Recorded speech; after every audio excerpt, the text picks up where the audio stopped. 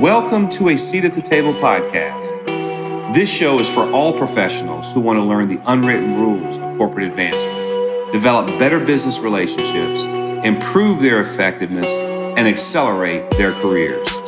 Join us for each episode to hear from successful executives and dynamic leaders to learn the unfair advantages of career success.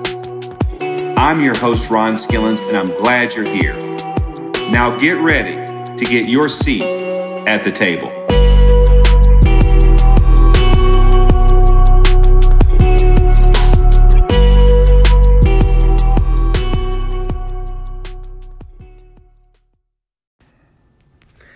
Hey guys, welcome back to a Seat at the Table podcast. This is Ron. Love to delve into this topic today on today's episode.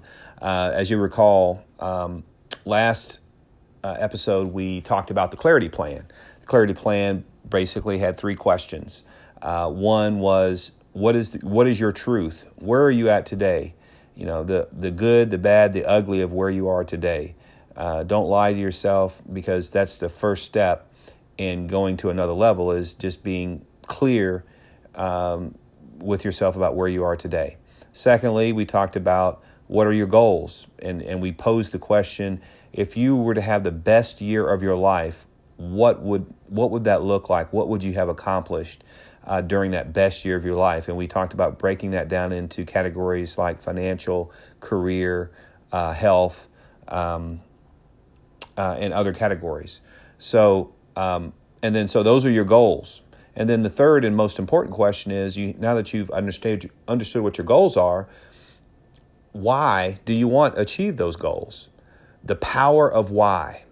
You know, you have to have a powerful why, and that why has to be attached to emotion. It has to be attached to a feeling that you want, that would drive you to accomplish those, that would make you do what it takes to do the hard things that it takes in order to accomplish goals. Because it's not if it's going to get hard, it's when. Because if it was easy, then everyone would accomplish their New Year's Eve resolutions, and most people give up on those come February or early March. So because they didn't have a powerful enough why to make it compelling enough, and to associate accomplishing that goal with enough pleasure and the avoidance of pain to make them do what is needed to be done, whether that be get up early in the morning at 5:30 in the morning, or eat a certain regimen, or not do certain things that to accomplish whatever you're trying to accomplish. So those are the three questions from last time. That's a review from last time. Today, and this is why I love this topic today, is the topic is focus on the who and not the how. I'll say that again. Focus on the who and not the how. And I know that kind of sounds strange, kind of sounds like something out of a Dr. Seuss book or something like that. But this is a very key lesson for all leaders. And I will say, in full transparency, this was something that it took me a while to fully comprehend and implement in my leadership style in my career. And so, to kind of give some context to this, so as a leader in any organization, we accomplish things through teams, through collaboration, through projects. And these teams are sometimes not always located in the same building, maybe not even the same city, the same state, same country.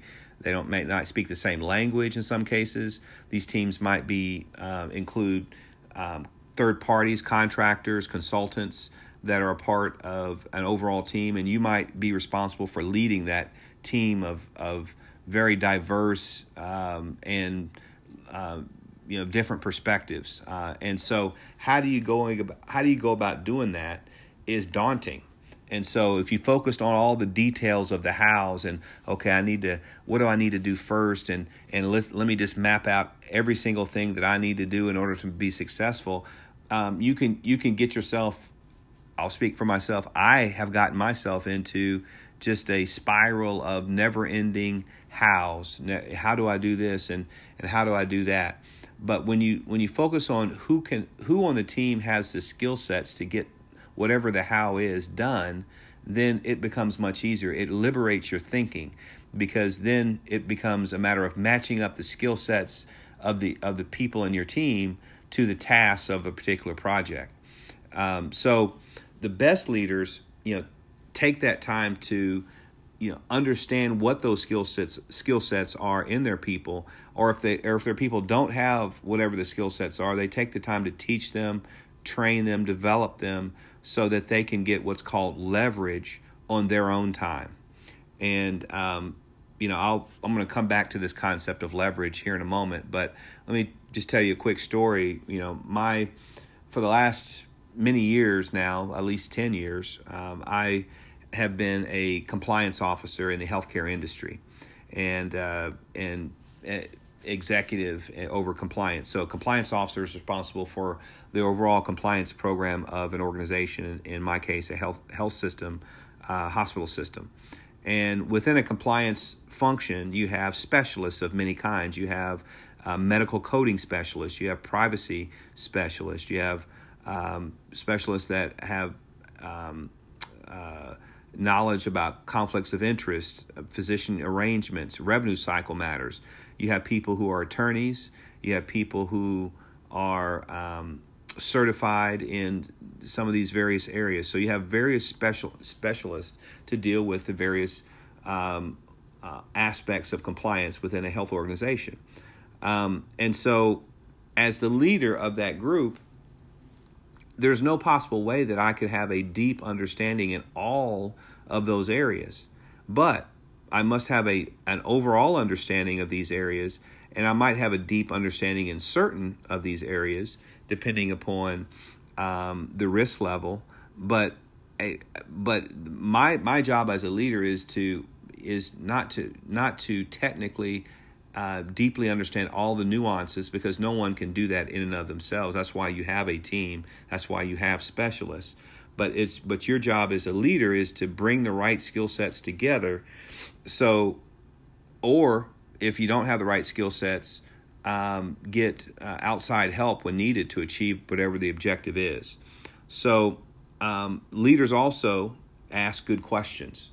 And so as a compliance officer, oftentimes if staff members are reviewing with me an audit and reviewing findings that we found, out of 30 items, 10 of them were incorrect for whatever reason, I'll ask questions. I said, well, what was your audit approach? How did you look at these items that you audited? Did you validate your findings with the stakeholders in the business? Did you tie your information back to source systems to make sure that it's accurate and complete?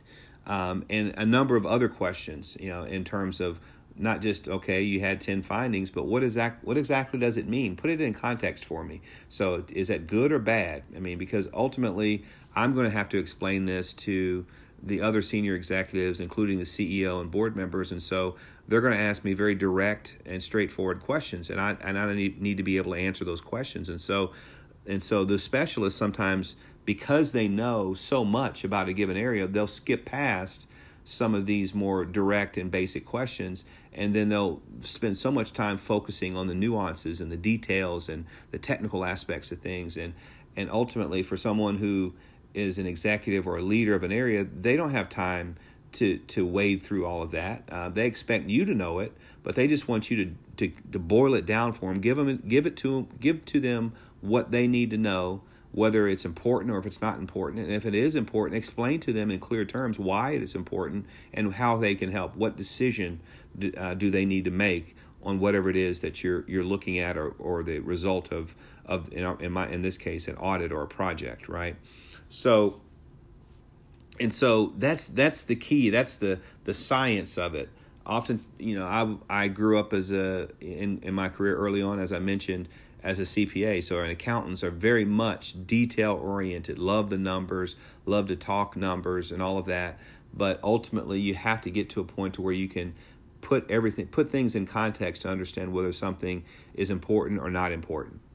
The second point I would make is that oftentimes by us focusing on the how questions, it paralyzes us. It's paralysis by analysis, because the task is so big in front of us that we just don't do anything, and we procrastinate. And so, but if you're able to focus on the who can help me, who can help me accomplish this objective, who on the team, who outside the company, who elsewhere in the company, or wherever can help me get this done, it liberates your thinking, as I mentioned before.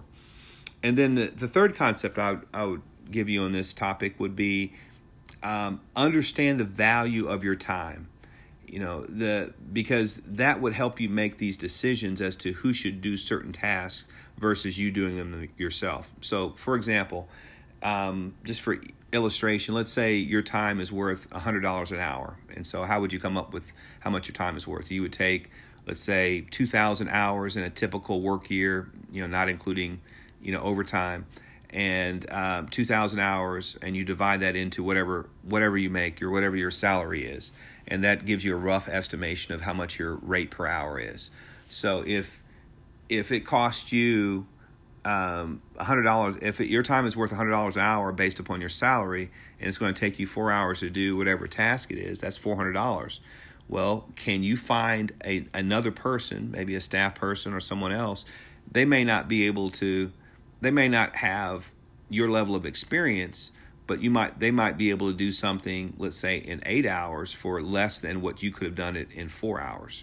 But what they've gained is they've gained the experience of having done that thing versus you doing it yourself and then taking away the opportunity for them to learn. So think about that as a leader. If you're not a people leader yet, you can still think in those terms, because that comes back to the concept of leverage. And so, another example would be, as a consultant, and I was a management consultant in 2 or 3 firms, as I mentioned, when we put together a fee estimate for how long a project was going to take for a client, we would try to find projects that would be leverageable.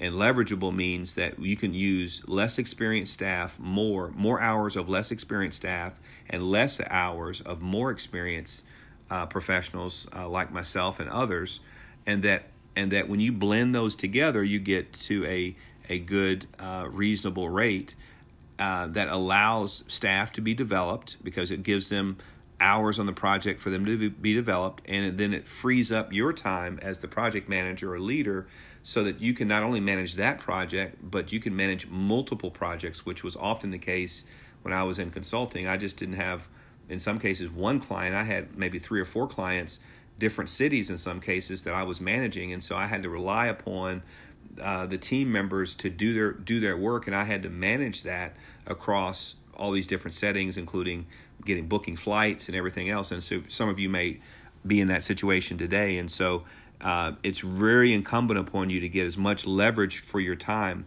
as possible. And so that leverage sometimes can come through automation, through technology. There's a technology called robotic process automation. So that would be robots that would be programmed to perform very simple or routine tasks that have very little variation. That could free up someone's time if a staff person or an entry-level person was to doing these tasks. This robot would do them on an automated basis based upon a script that would be developed for that particular bot, right? Machine learning, artificial intelligence were in a very similar way. And so I know this may not be all of you guys' expertise, but it doesn't have to be. That's the whole point, is that it's not important for you to know all the ins and outs of, say, RPA or machine learning or artificial intelligence. What your task as a leader is, who does know about those things? How can they help you automate tasks that you have in front of you, or goals that you have in front of you? And so thinking in those terms of, again, the who's and not the how. And then another way of finding the who's, or who can help you, is you got to think broadly. Who are the various parties that can help you achieve whatever your task is, and those could be specialists inside your department, outside, consultants, contractors, freelancers, virtual assistants, if you guys are entrepreneurs, or IT folks. And so think broadly when you think about the who's, because when you have big projects or multiple projects to manage across a continuum, identifying the people that have the skill sets to help you get something done that you don't have to do yourself.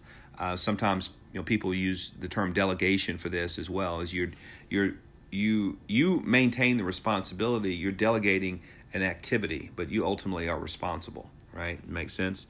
So that's all we have for today. I just wanted to, this is a quick podcast episode on focusing on the who's and not the how's. And if you do that, you can watch your productivity skyrocket. So take care, and we'll talk to you next time.